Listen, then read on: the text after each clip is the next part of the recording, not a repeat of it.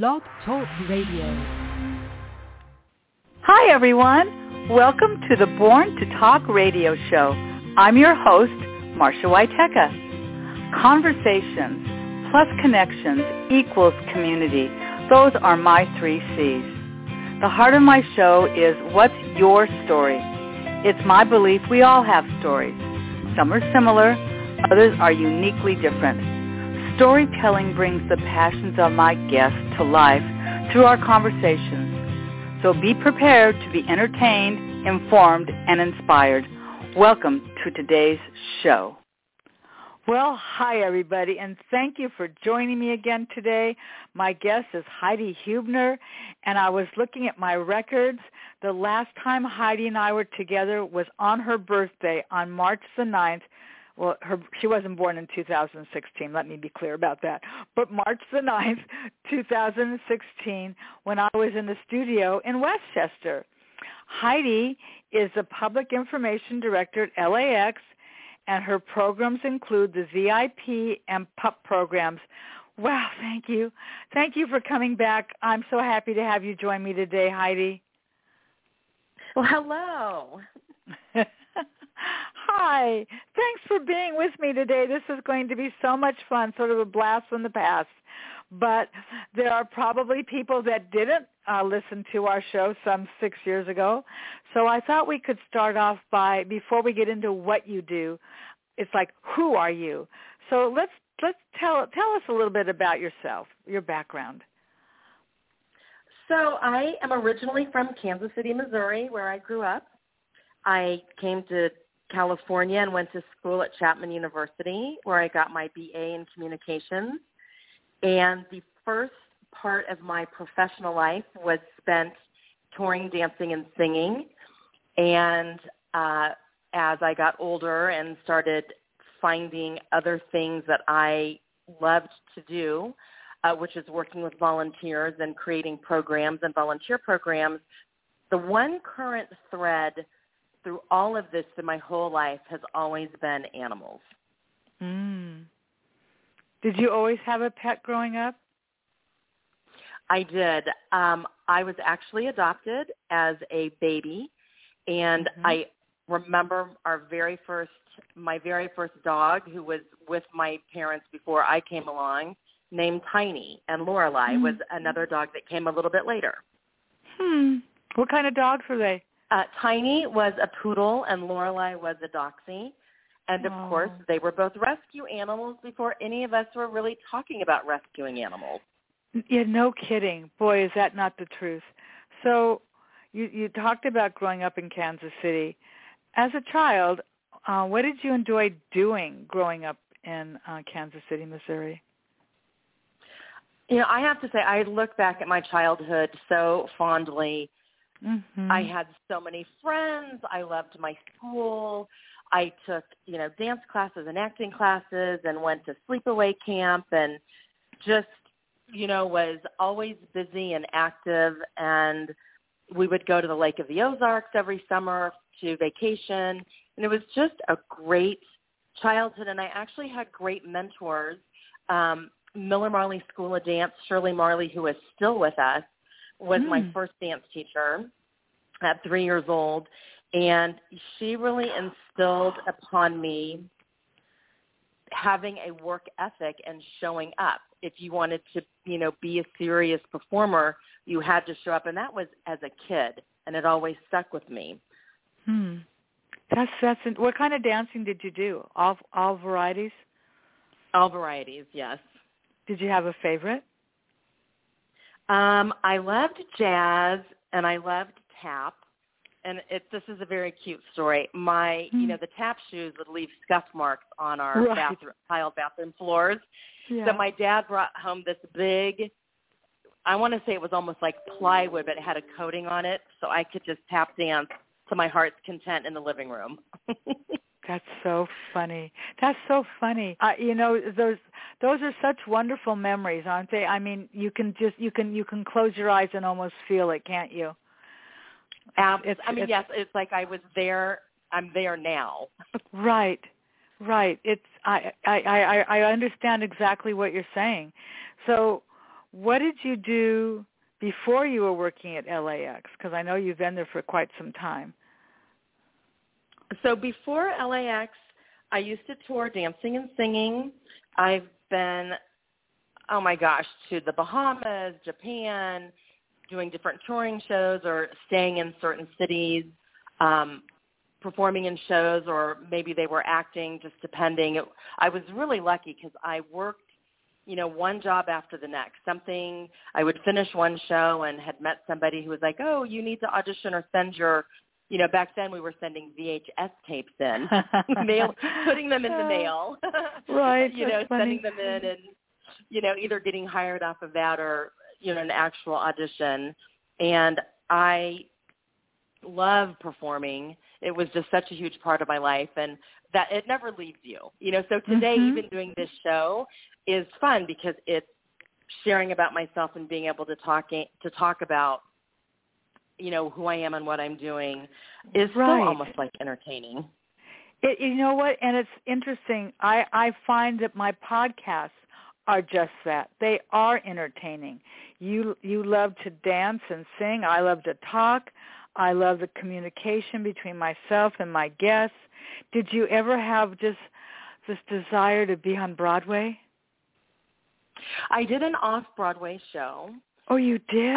Which I did, which was really, really fun at the 13th Street Theater in New York. And but the touring shows, my mom said, listen, if you can tour and go to all of these places you've never been, that's what you should do. What a great experience you're going to get from life and in meeting people all over the world or just in the States that you would not normally have that opportunity to meet. And I'm really glad I listened to her and did that. I'm just curious, were you a teenager? Were you in your 20s? How old were you when you were doing all this touring? So as soon I did my first professional shows at Starlight Theater. I did Hair and Music Man in Kansas City. Oh, my God. Yes. I know, right? I could sing every word to oh my to both gosh, of those shows. That is so cool. Oh, man, I love musical theater. Okay. So how old were you when you did that? So that way I just graduated high school. So that was right before I was going away to college. 18. Right. Wow. That is so did you tour but also go to college? Did you end up doing that at the same time? No. So, and again, thank you to my parents for saying you are going to go to college. You've got to get that degree. And, thank goodness they were strong on that. So, because, I said, I'm just going to go move to New York or LA and I'm going to perform. And they said, good luck. So I did make a choice. My dance instructor said, you need to find a school in New York or LA. Find a good school there to get your degree, but then you can also be taking classes and auditioning. Who knows if some big thing would have came up during that time, I would have had that opportunity. But I, got done in 4 years, and literally the day after I graduated, some friends had moved to New York, and I went to take a visit, and I said, I have to move here, and I called my mom, and I said, I've got a place to live. I'm going to move all my stuff, and that was it. And then my second day in New York, I got a job. So, wow. So where did you go to college here in California? Yeah, Chapman University. Oh, that's right. You said that. You did say that. So that's right. You got your BA at Chapman. So yeah, you don't still perform, do you? Or do you? I don't know. Maybe you do. Well, I have been asked to choreograph a couple things here and there, or friends saying, "Hey, what do you think about this?" or helping find music for, this show that we're putting together. But I have to say, I used to do flash mobs at the airport, and it was so much fun. Oh my gosh, Marsha! And I'm going to say this was probably 10 years ago we started doing them with employees, which was so fun. It was, people working at the airport who wanted to dance, and I'm going to say we did about 8 or 9 flash mobs, and it was wow. Honestly, I had forgotten about those. And I did a lot of flying, and not recently, but I can remember seeing that, and it's like, what? Wait, what? And it's like, oh my God, it was you are a very interesting woman, my friend, and I think that is so cool that you had that opportunity. So what brought you to work at LAX? I was working at Animal Services before as the director of their volunteer programs and trying to create programs to get animals adopted out of the shelters. And I also had started a nonprofit called Kids and Pets, where we were doing humane education and going to schools. And I was, and I was doing pet therapy. I had teams going to hospitals and schools and senior centers doing that. And then an opportunity opened up to work at LAX in a different division. And I thought, this is interesting. And so I took the job, and I was working with construction and maintenance. And and this is what's interesting. There's always, we may not know what the plan is of the universe or whatever higher power you believe in, because my friends are like, you're doing what at LAX? And I'm like, I'm not sure, but it just kind of seemed like a cool opportunity. I don't know where this is going to lead. Long story short, we had an existing volunteer program that was a contract. They had a contracted out, and when they were looking to cut budgets and to bring things in-house, my name popped up, and I interviewed for the job, and that was my background at Animal Services, running 800 volunteers. And so I took over, and we started the VIP program, Volunteer Information Professionals, at the information booth. Right. You and I have talked before. I live in Westchester. I live a stone's throw to the airport. I wouldn't want to walk there, but I suppose I actually could.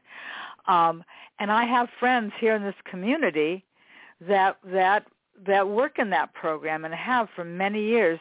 And that program is really important when you've landed and you have a question and you're looking around going, I've never been here before. I'm really confused, and where's the luggage? And, it's a pretty important program, don't you think? Oh, it's so important, and these volunteers are so incredible. They have the passion. They're so committed to helping. They go over and beyond. And I have to say, so two of my VIP volunteers also performed in some of the flash mobs, which is awesome. Oh, that's funny. I think, we may have talked about that before because people have all kinds of talent. We don't always know what they are. I mean, somebody that's working with you might go, what? I just listened to this podcast. I had no idea that Heidi did that. So you never know, right? You never know where people's talents lie. But I know that VIP program is really important. But I do want to talk and spend some time now really talking about the pups, because I think that what you're doing with pets unstressing passengers is really important. And you already had sort of a background with animals anyway, as you've talked about. So are you the person that started that pup program? I am. This is my baby, my legacy, yes. My greatest accomplishment, and my passion it just fills my heart and soul. Mm-hmm. So how did you come up with this idea to start this dog therapy program at LAX? So when I came to LAX and was working in construction and maintenance, there was another, the person who hired me to do that has retired since then. But I had told her, I said, we're going to have dogs at this airport one day. And she said, you are so funny, Heidi. Well, fast forward to 2012 when the concept came up. They were looking for how can we enhance our customer service program? What can we do for passengers to, help alleviate stress and just give them something positive? And I said, a therapy dog program, of course. And I was so blessed that upper management really wanted to know how could we do this and let me basically run with it and, put all the pieces together and meet with all of the different groups, to sign off on it and to make sure that we had all of our I's and T's crossed. So in 2012 is when the program was created, and we launched it in 2013. Got it. That is so cool.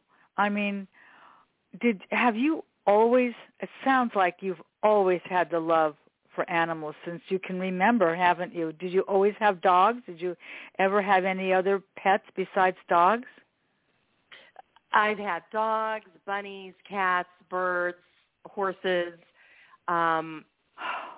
It's just I love animals unconditionally. Yes. They're just, amazing sentient beings.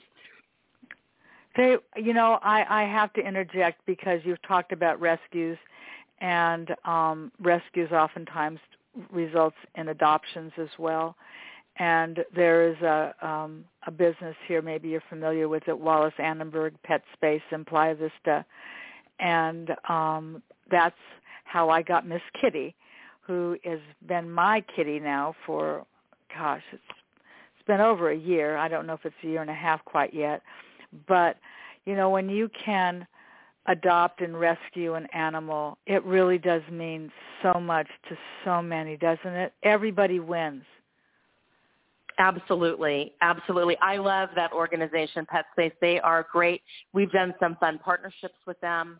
Wonderful. And I love that you got your little girl from there. That's great. And you know what? It's so funny that you said it like that because she is my little girl. I call her baby. I rarely call her by her name. It's like, come on, baby, let's go.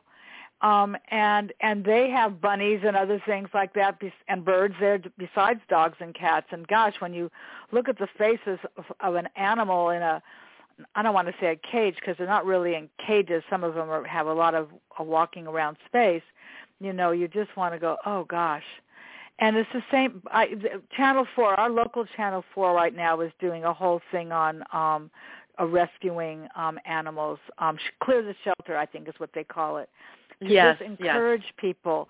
In fact, I thought at the very beginning of the pandemic, and I don't know if this is true or not, and a little off subject, I was under the impression that a lot of the shelters, frankly, had been cleared because people were home and they were sequestered and they weren't going out, and the pandemic sort of forced them in. Am I wrong about that? Am I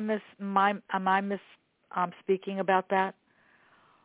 No, you are correct. The shelters, people were adopting, fostering, getting them out, which was wonderful. So, they were actually having a break where it just wasn't a constant,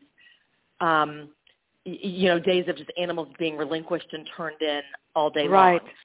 But unfortunately, now with many people returning to work, those animals are going back to the shelter. So we are having big problems right now. And so to clear the shelter that they're doing to try to get animals into permanent homes, it's really critical right now.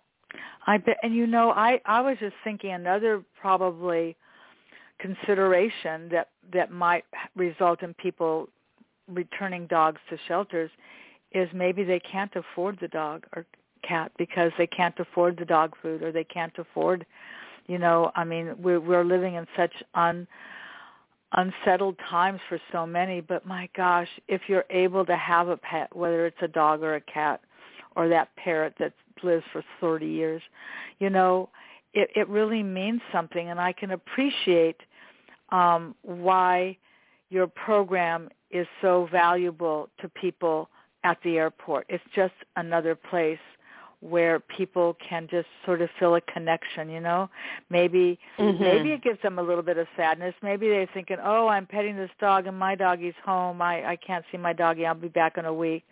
But at the same token, they're getting the comfort of that touch. Why are you such an advocate for rescuing animals? So shelter animals are awesome animals.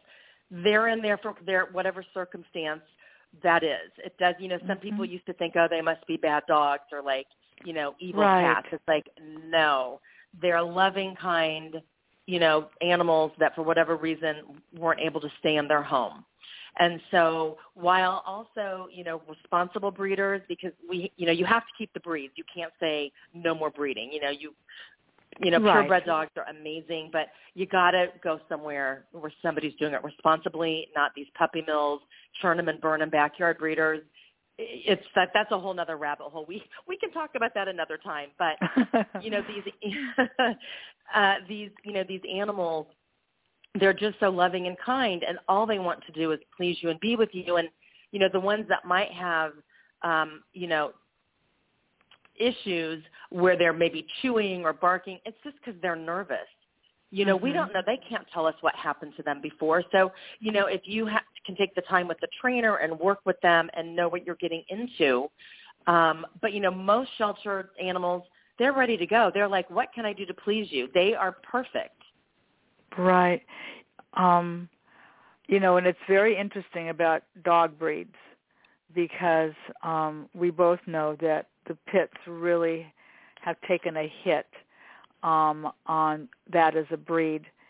And I had somebody that did their Angel City Pit Bull rescues, and those dogs are so misunderstood. And if you're a loving, caring person and you're ready to bring a dog into your home and to raise with your children, maybe you're a single person now and you're lonely and you just would love to have an animal in your home, whatever that reason is, it's really, I think it's so important that dogs are rescued and cared for. We don't want to see them put down. That's the thing. It saddens me to think that those things can happen. Well, and I have to just really quickly interject with that, Marcia, because two of my therapy dogs, Chopper and Chance currently, works with me at the airport. He's a Husky Shepherd Jindo mix. He was on his way to be euthanized. Oh, man. Because of time and space. Like, I literally am going to try to not cry right now, but, he's the most amazing therapy dog ever. And if my friend wouldn't have rescued him, it's like, what a loss. Everybody who's met him, and he is such a star in our program, what a terrible loss. Really. I so agree. So your dogs are working dogs, right? I mean, they're working dogs in your program. Do you think every dog needs a job? Yes, they do. Okay, let's hear about it. Where should they apply? Okay, so you've got some dogs that, are raised and trained to be service dogs. Some dogs are just supposed to be your couch potato or your exercise buddy or your family pet, therapy dog, working, whatever it is. So I say to people, when you're looking to bring in an animal into your home, you got to look at your lifestyle. Are you somebody that's gone all day long? Then getting a Jack Russell or a really busybody breed cattle dog, that's not the right dog for you. They're going to be bored to tears and get into mischief. Yes.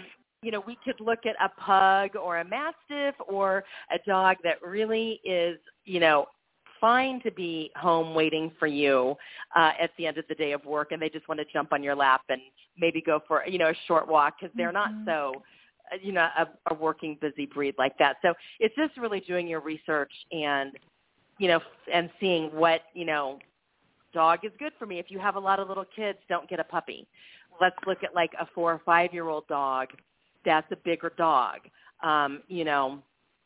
Don't get a little Chihuahua. That's going to be overwhelming for a small dog like that. Right. I agree. You said that, kind of brought you to tears a little while ago. I don't have grandchildren. I have fur babies. My son has the dogs. My daughter has the cats. And my very first fur baby was a pug. And, they don't live forever. And he was 16 when he had to put him down. And that is a very difficult thing that you have to consider, that our animals don't stay with us forever. but the joy that they bring and the memories that they bring, and his snoring and his funny bow legs and just the way he walked around, he was just so funny. You know, they really mean a lot to us and to our families, and I think you're right about your advice. You know, there are some dogs that are better for young families. I mean, like you mentioned the Russell. I mean, don't they? They're like on pogo sticks. They're always jumping up and down. And look what's happened to all the doodles. Oh my God, I can't walk in my neighborhood and not see doodle mixes, which might be my favorite right now because they're just so lovable looking. You know, I mean, there's just so many interesting breeds out there. And, you know, I think that pets, you know, really do bring a lot of joy to our lives. But, you know, like you said, if every dog needs a job, and so kind of keep in mind what your dog's job needs to be. Exactly. It's true. So how do you, I know I have a couple of friends that do this. How do you recruit your volunteers to be in the PUPS program? So much of it is word of mouth, or if one of my volunteers is just walking in their own neighborhood, or, you know, folks who live in LA traveling through and see us and go, oh my gosh, I have like a great dog. I think, you know, I would like to see if they could, you know, work in the program, and in a lot of our social media too. And, but I'm going to say word of mouth is the biggest. And then another thing, Marsha, all of our dogs in our program, and, you know, I'm going to go back to the pits for a second. We had 8 pit bulls at one time. Mm-hmm. And because it's all about the temperament and the personality, and if the dog wants to do the job and if it can do the job. So we have all different breeds and ages and sizes. We had a tripod dog. We had a blind dog. What does that mean? I don't know what that is. Wait, what's a tripod dog? We had a dog. He had to have one of his legs removed because of cancer. Oh, my goodness. Wow. Wow, I never heard that term. And yet he was able to still be a working dog. Yes, and he was working, and then, you know, before the cancer, and then the cancer came, and, you know, they decided to amputate because he was young enough, and he lived for years still doing therapy work and loved every second of it. Wow. Isn't that something? You know, you were very gracious and joined me in my Rotary Club meeting a few weeks ago, and one of our members just has this dog that she just absolutely loves, Milo. I think Milo was also a rescue. And because you've got to have a really strong connection to your dog if you and your dog are going to come into an airport. I mean, you know, if your dog is saying, hey, I don't want the leash, I just want to run, well, that ain't going to work. You know, I mean, you have to have a dog that's ready and available to do the job. But I think that people that have the extra time, I think that it's really wonderful, like you said, word of mouth, getting out there amongst the community. And frankly, the people that are already doing this know other people that have a strong connection to their animal, to their dog, and they also may be in a position to say, hey, you know, I'd like to do this. I'm thinking about retiring soon. I'm looking for something to do. This sounds like something that would be right up my alley. Do you think that the volunteer is as important as the dog? Absolutely, because it is teamwork, just like you said. You know, when I'm with both of my dogs, they just know we feel each other. You know, I can be like, Chance, over here, just a little, like the leash, he knows, oh, we're going to walk over here. We're just, and all of my volunteers are like that with their dogs. We're just so in tune. But while the dogs are the conduit, they are the warm and fuzzy people coming up and petting. The volunteer is there. We have a lot of people flying for not happy reasons. Not everybody's going on a fun vacation. No. So, you know, you've got people, you know, maybe traveling for a funeral, or they're having to move. They don't want to move, but they have to move for their job. And so the volunteers are the kind, you know, person giving hugs, listening to them, having conversations with them, and that it's so important. So it's both of them are equally as important. You know, it's very true what you just said. You know, we don't know why people are traveling.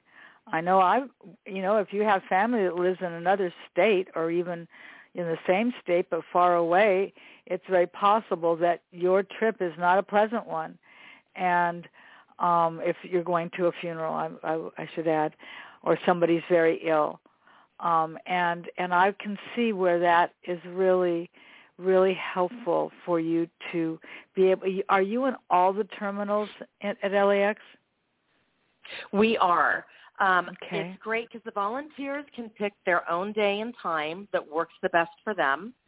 So, you know, if we've got early birds or people wanting to come after work or on the weekends, you know, that's what's just so easy about our program.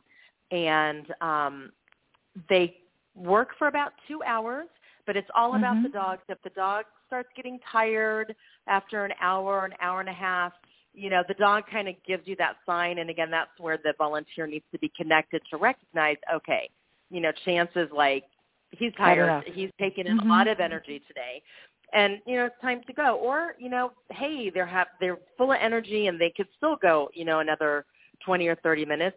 That's fine too. But yes, you can find us in all of the terminals. That's terrific.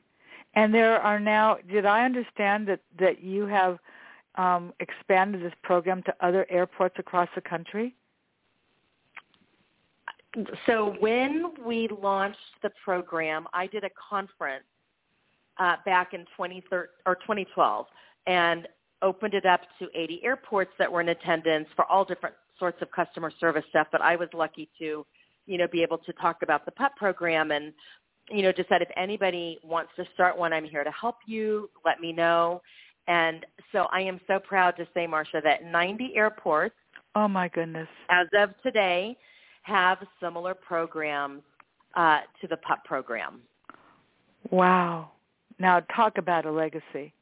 That's just outstanding because you know what? I see this as a three-way win. It's a win for the dog, it's a win for the dog's owner, and it's a win for the passenger because everybody wins there. It's not like, well, just the passenger wins. Oh, no. That dog is getting something from that love and attention. That owner is looking into the eyes of this person or that child. I mean, some of the photos that you have, you know, with little kids, just, you know, it's just a beautiful thing. I so admire the fact that this came from you and has just spread like this. It's just fabulous. It's just great. So what does it take for a dog to be a therapy dog? Because I'm sure it just isn't just like, oh, I've got a cute dog and I want to walk it around the airport. Right. So there is a whole protocol that we go through. And the first thing I do, whether they've been doing pet therapy for years or, you know, I get somebody calling saying, I think my dog would be a great fit for this, I do a meet and greet and I have them come into my office. And first they fill out an application and they send that back to me. And in the meet and greet when they're coming in, I'm looking at the dog to see, again, does the dog want to do this? Can it do this? Does it have manners? Does it have the temperament? And I can tell when the dog walks in, Marsha, if that dog is wagging his tail and going up to everybody in my office and saying hi. And then, you know, I'm petting them and I'm, you know, going over their body and touching their feet to make sure they're not trying to pull away and, you know, that they're very, very comfortable. Then that's a really good sign they're probably going to pass the next set of tests. And if a dog walks in and they're shy, they're very tentative, I know right then if they're uncomfortable coming into my office, they're going to be really uncomfortable even going into the terminal. So, you know, I'll talk to them and just kind of note what I've seen and maybe have some suggestions. Or, like we said, it's just not the right job for that particular dog. You know, that's not what their job is supposed to be. And then the group we partner with is called Alliance of Therapy Dogs. They're the organization. They have tester observers that put the dogs through tests in order to get their certification and registration to become a therapy dog. That's interesting. When they go ahead. I'm sorry. Yeah. Go right ahead. No, that's okay. And then so when they pass that and they get their certificate from Alliance of Therapy Dogs, then they come back to me, and the volunteers, just like the employees, have to get fingerprinted and badged, a whole background check. And once all of that passes and they have their badge, then they're ready to officially start working as a pup. Well, that's great, because I would imagine, like you said, obviously the dog has to be a good match, but the volunteer has to understand their responsibilities as to what they're supposed to do as well, so that they're participating properly. And you've used a couple of terms that I think would be great to identify if there is a difference. I have a friend, I'm connected.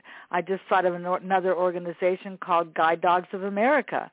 I have a friend that's very active in Guide Dogs of America, and it provides therapy, and their clients, for lack of a better word, are blind or very hard. They can't see, and so Guide Dogs of America is different than the other. I can't remember the other nonprofit for blind people, but these dogs also work like therapy dogs. So I'd like to know, when you use the word service animals, we've used the word therapy dogs and emotional support dogs. Is there a little bit of a difference between the three of those? There's a huge difference great. between the Educate three us. of those. Okay. Thank you. This is so important. Thank you, Marcia, for bringing this up. So you're welcome. A service animal, and service animals are usually dogs, is there for that person and that person only. Nobody should ever interact with a service dog, ever. So if somebody says, "Oh, you can pet my service dog," no, that's not a true service dog. So service dogs, like you said, they are there for people who, are blind, who are deaf, who maybe have epilepsy, who have some sort of disability that needs attention 24/7. So for somebody who has, who maybe is a diabetic, and that dog alerts if their insulin, insulin levels are dropping. It. I've seen that video where a dog has smelled their owner going, and the dog is notifying that the person they're having a problem. It's amazing. Yep. Wow. So those dogs are highly trained.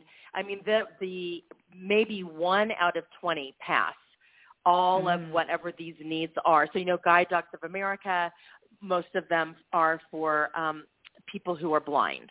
So correct. But they don't all pass, just like you said. They don't all pass. So that's why a service dog, no, it's 24/7. They need to be with that owner and focusing on their person, which is why nobody should ever approach, or again, if somebody says you can pet my service dog, then they're not a true service dog, and they're abusing that terminology and what those dogs do. Got it. That's important to know. Yeah. Okay. So don't approach somebody because they usually have some kind of a vest that suggests that they are a dog working. They're not this person's pet. Right. Okay. All right. And then next we have therapy dogs, which are what the pups are. And if you might see therapy dogs at hospitals, visiting patients, or at senior homes, schools, reading rooms, all those dogs are for everybody to pet. So a therapy dog, I say, is for all people. And there are also therapy horses that go out into the community as well and provide the same thing as dogs. So that's what those dogs are. And again, they have to pass all of those tests to be certified and registered to be a therapy dog. And then last, we come up to the very gray area of an emotional support, an ESA, emotional support animal or dog. And that category is for a person who maybe they have social anxiety, maybe they have gone through something in their life where they need that companionship of their dog to be with them wherever they're going, and those dogs. And so here's where it's hard. Anybody could go online and get a vest and say, oh, my dog is an ESA animal. Mm-hmm. So when you see, if somebody says their dog is an ESA animal and it's barking and causing a ruckus and, pottying on a floor, that is not a true ESA dog. Mm-hmm. Those dogs or animals, should have manners and should be trained so they're acting politely out in the public. So that's a hard area, because I'm sure you saw articles of people, all sorts of animals Peacocks, coming on planes, pigs, ducks, ducks, and not having good manners. So, therapy dogs, I feel like ESA, if I'm going to just speak dogs now, they should have to do the same training as a therapy dog, just so they have the manners and the right temperament, but it's only, again, for that person, but it's not a highly trained dog like a service dog.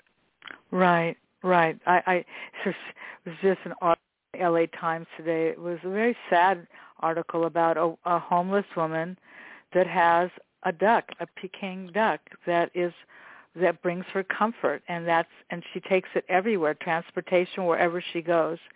And, it just goes to show you that everybody needs a little love, all we need is love. It's like that song goes.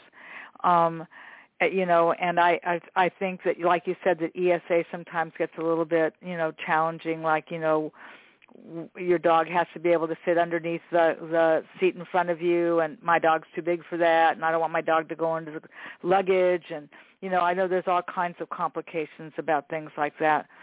But when you walk around with your therapy dogs, they are, like you said, they're bringing a different level of service to whoever is experiencing them, whether they are in a senior citizen home or at the airport like you do. So let me ask you, how do airports find you to start a therapy dog program? Are they contacting you? They can contact me. They can go to our website. Should I say it now? Is it going to be Sure, go right ahead. Yes, okay. I think you should say it. So if you go to lawa.org/pup, so that would be lawa.org/PUP, that will take you to where my information is, my phone number, email, and you can also find out more information on the website. You sure can. In fact, I'm actually looking at it, delving down just a little bit farther, where you have the lawa.org/volunteer, and then you have an Opportunities PUP program page, the same way you have for the VIPs, where the volunteer opportunities are listed there, and how people can contact you, Heidi. And I will make sure when our podcast is over that I will include your email address, so that anyone that's listening and wants to learn more, maybe volunteer, maybe just have questions about this, I will make sure that people understand how to do that. And even though those of us that live here call the airport LAX, for all intents and purposes, it is LAWA. It is Los Angeles World Airport, which is LAWA. And your website is very well done, and people can really find out about that. So when you think about all you're doing, what do you think makes this program so special? I don't even know if you can put it into words. Go ahead, try. I know. I will. I will try. When I came up with this and started this, it was important that I also wanted to have a lot of community involvement.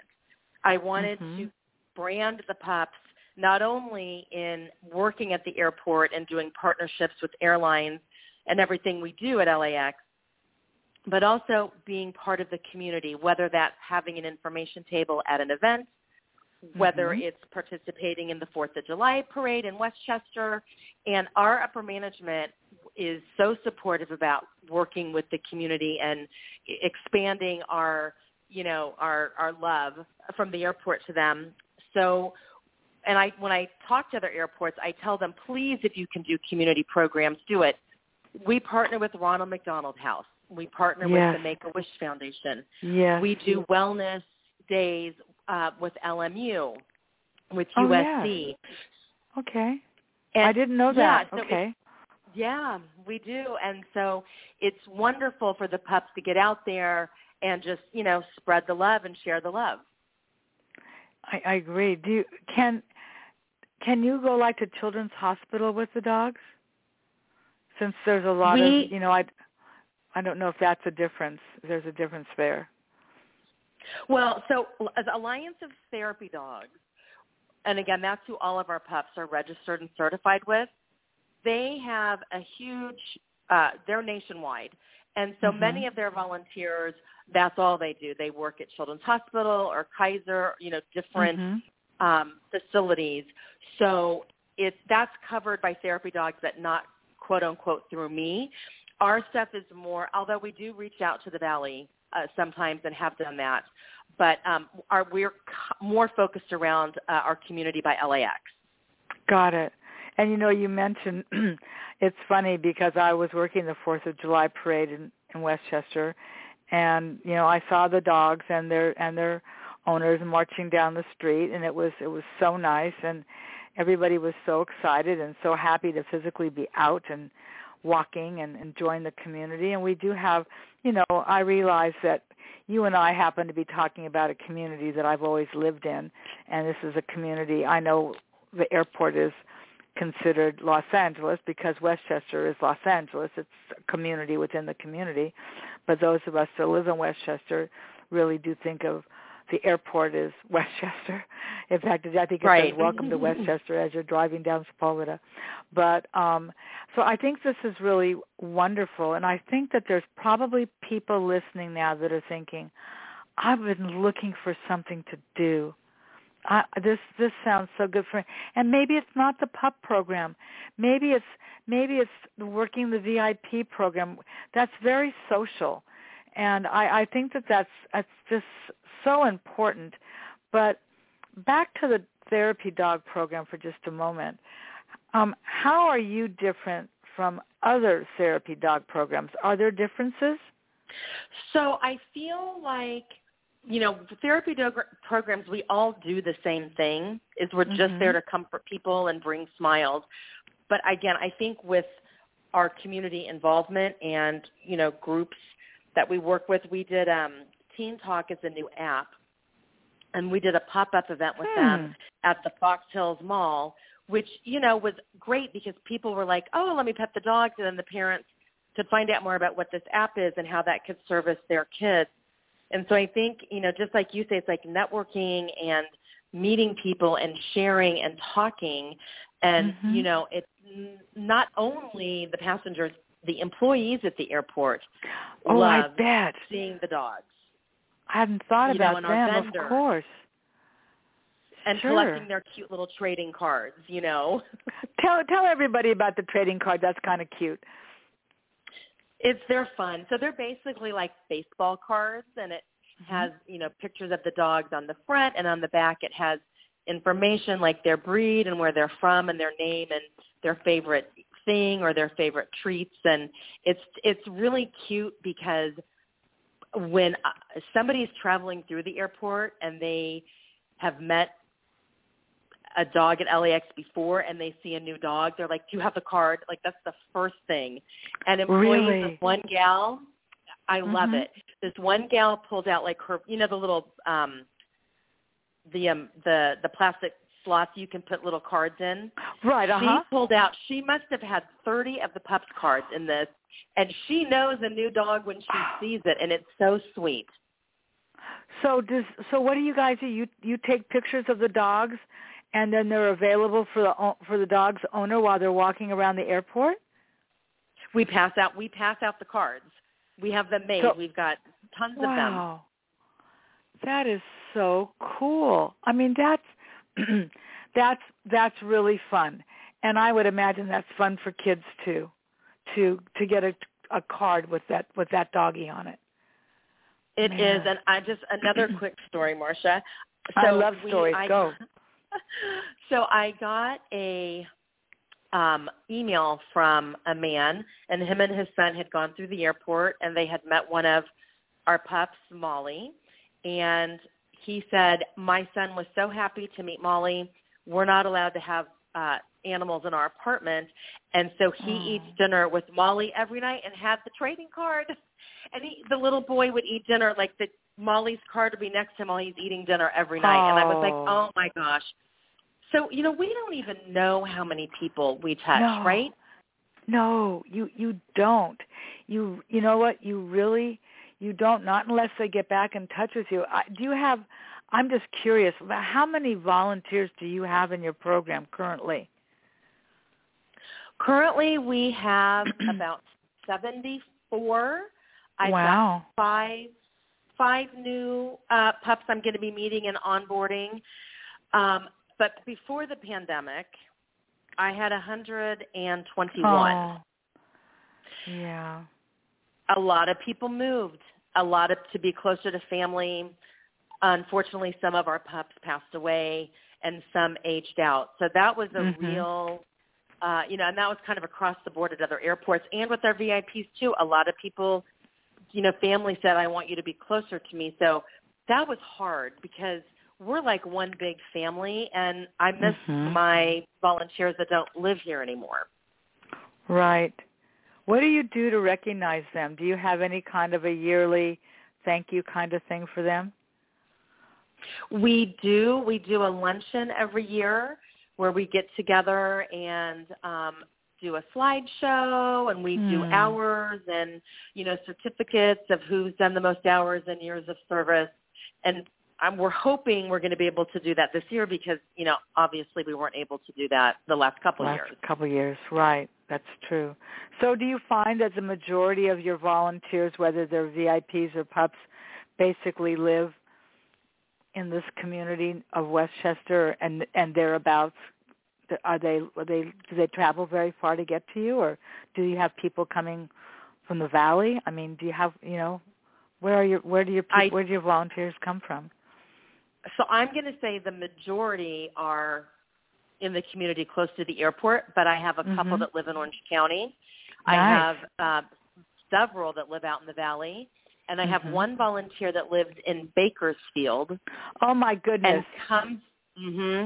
And comes in one day a week.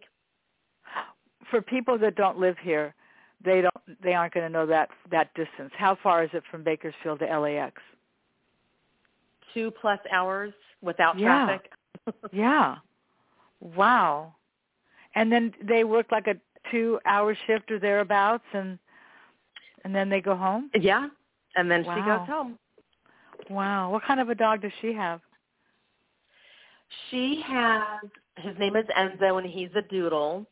And he is so sweet. But I have to share my pups who have lost dogs, and this one volunteer, unfortunately, 2 of hers passed away.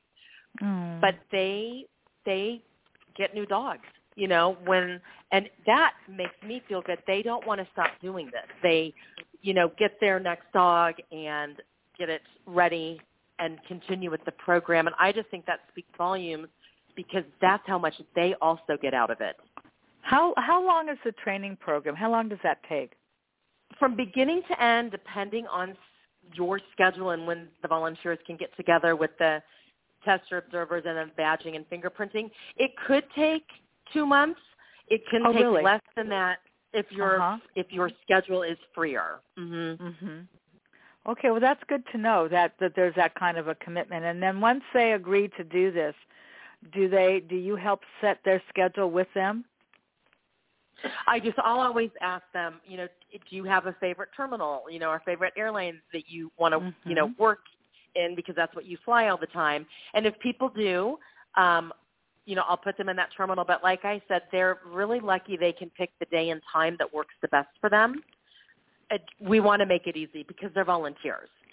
Absolutely. I think that's terrific. So I have a feeling your mind is always going. because I just feel that about you. So do you have another goal or idea that's churning up there in your brain that you're waiting to do? Well, of course, I want every airport to have a program, and I Right. get called. I get another one or two a month, looking to start a program. But this is also something I would like to expand out to businesses. There are, and so here's because and here's the reason why. If there is somebody in your office and they have a great dog that could pass and become a therapy dog, they could go to work with you. Now, that would not be under the PUP program, but Right. people can do that, and there's a special insurance with Alliance of Therapy Dogs that they would be responsible for. But how great would that be? And, Marcia, if that could keep dogs from going back to the shelter, Imagine. to be able to go to work with their person, right? Right. Imagine that. And truly, imagine what that would be like as you just sort of globally think about that. I meet so many people because I do a lot of walking in the neighborhood. I'm forever talking to people with dogs. I mean, if they're in a hurry, they're going to be sorry. They're going to turn around and go the other way. And what I should have, frankly, and we should talk about that off the air, I need a stack of your business cards. Because Absolutely. You never know when that person's walking their dog, sometimes with a child, sometimes not with a child, whatever. I'll always stop and talk to them. I'll always ask them, "Oh, what kind of a dog is that?" We have a neighbor that's walking a Great Dane. You just don't see that many Great Danes anymore. And there was a time when there were a lot of neighbors walking boxers. And you don't always see a lot of boxers. And you're not really limiting the size and breed of the dog. The dog just needs to be able to fit into what the expectations are of being a therapy dog. Am I right? Correct. Yeah, well, that's pretty cool. So it sounds like, I think the idea of going into businesses is a terrific idea. I really do. And I see that as a total win too, because now you're not worrying about who's walking your dog.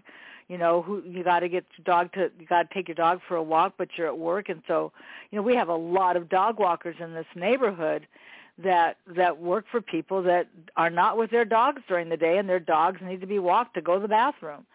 So right. That's exciting, Heidi, which you have in the last couple of moments that we have together before we say goodbye. Do you just have another story? I'm a story collector. Do you have a story that would just be a nice way to end our show together about an experience at the airport? So I had a family coming in, and, we get this a lot. People see the vest and they see the pet me on it, and it's like, oh, wait, oh my gosh, can I pet this dog? I can really pet this dog, and the smile. And, they came running over and they said, you don't understand. We've read about these dogs. We've seen, articles of written on them, and we're finally meeting one of the pups. I mean, it was so cute. It was like they were a rock star celebrity, and they were just so happy to do that. And then to the side, I had noticed this person earlier and was kind of maybe scowling, and it's like, maybe they don't, particularly like dogs. And my volunteers also, just so you know, if you don't like dogs, we're not going to bother you. They're very respectful. Yes. If you have, allergies or whatnot, just let us know, and we'll make sure we go the opposite direction. But all of a sudden, this person pulled their phone out and started was talking to somebody on the other line, and basically was FaceTiming, showing this family getting such a kick out of meeting one of our pups. And they had the biggest smile on their face, and I thought, oh, my gosh, they weren't annoyed by the dogs at all. They, for whatever was going on, and then FaceTiming this person, and it just changed their whole day around, even though none of us ever spoke to that person. But you could see by what they were doing. So, you never know. And I have so many stories. I should write a book on all the stories, shouldn't I? Yes, I think you should write a book. You could do a podcast. You could do a lot of different things. It just sort of brings your world to many. And yes, I think, I could see where you could have a book where you have a picture of your volunteer, you got a picture of your dog, and then you are talking about, this person and this dog and what they mean. And I think there's a lot of different things that you could do that just carries us all the farther. And maybe somebody's listening and they're saying, I always fly into San Francisco Airport, and I've never seen this process. I wonder if they would do that. Maybe somebody's listening and thinking where they fly, maybe they've never seen this before, and then maybe they contact you and say, you know what, I go to Denver, twice a month, and I've never seen a program like this at my airport. It'd be interesting for them to be able to reach out, which is why, I will inundate your emails when this podcast is over, when people, either want to volunteer. I mean, I realize that this is a podcast that goes across the country, and if you're living in Pittsburgh, you're not going to be coming in to volunteer, and I respect that. But perhaps while you're living in Pittsburgh, you could consider whether this is an opportunity for you in the airport that's near your home, maybe getting involved in some way. And I think that's the beauty of a conversation. That's why I do this every week, is that this brings something positive to humanity. It doesn't divide us, it unites us. And more than ever, this is what we need right now in our country, is to do that. And I'm not trying to make any kind of statement other than to say that, united we stand, divided we fall. I just heard that song go on in my head. There's always a jukebox up there. What can I tell you? But I think that it's true, though. But it's true in that, people gain something from listening to my podcasts. And you were in the studio with me when we did this in person. Now you're doing this on the air with me through the radio. But I'm so grateful, Heidi. I'm so grateful that you've taken the time to share what's so important to you with others. It's been wonderful having you as my guest again. Well, it is my pleasure. Thank you so much, Marsha. And I love that we live close, and we're going to talk more because I've got some other things to brainstorm with you about. But, again, I appreciate you having me on to share what I do and what I love. And, folks, reach out if you have questions. She'll have my information up. I would love to help or talk or anything. So thank you. You're welcome. So, everybody, have a great week. Now you're going to look at dogs in your neighborhood in a whole different way, including your own. So you never know where a conversation will lead you. But I know I'll be having one again next week. So have a great week, everybody. Heidi, thanks once again, and I'll say goodbye for now. See you later, everybody. Bye-bye.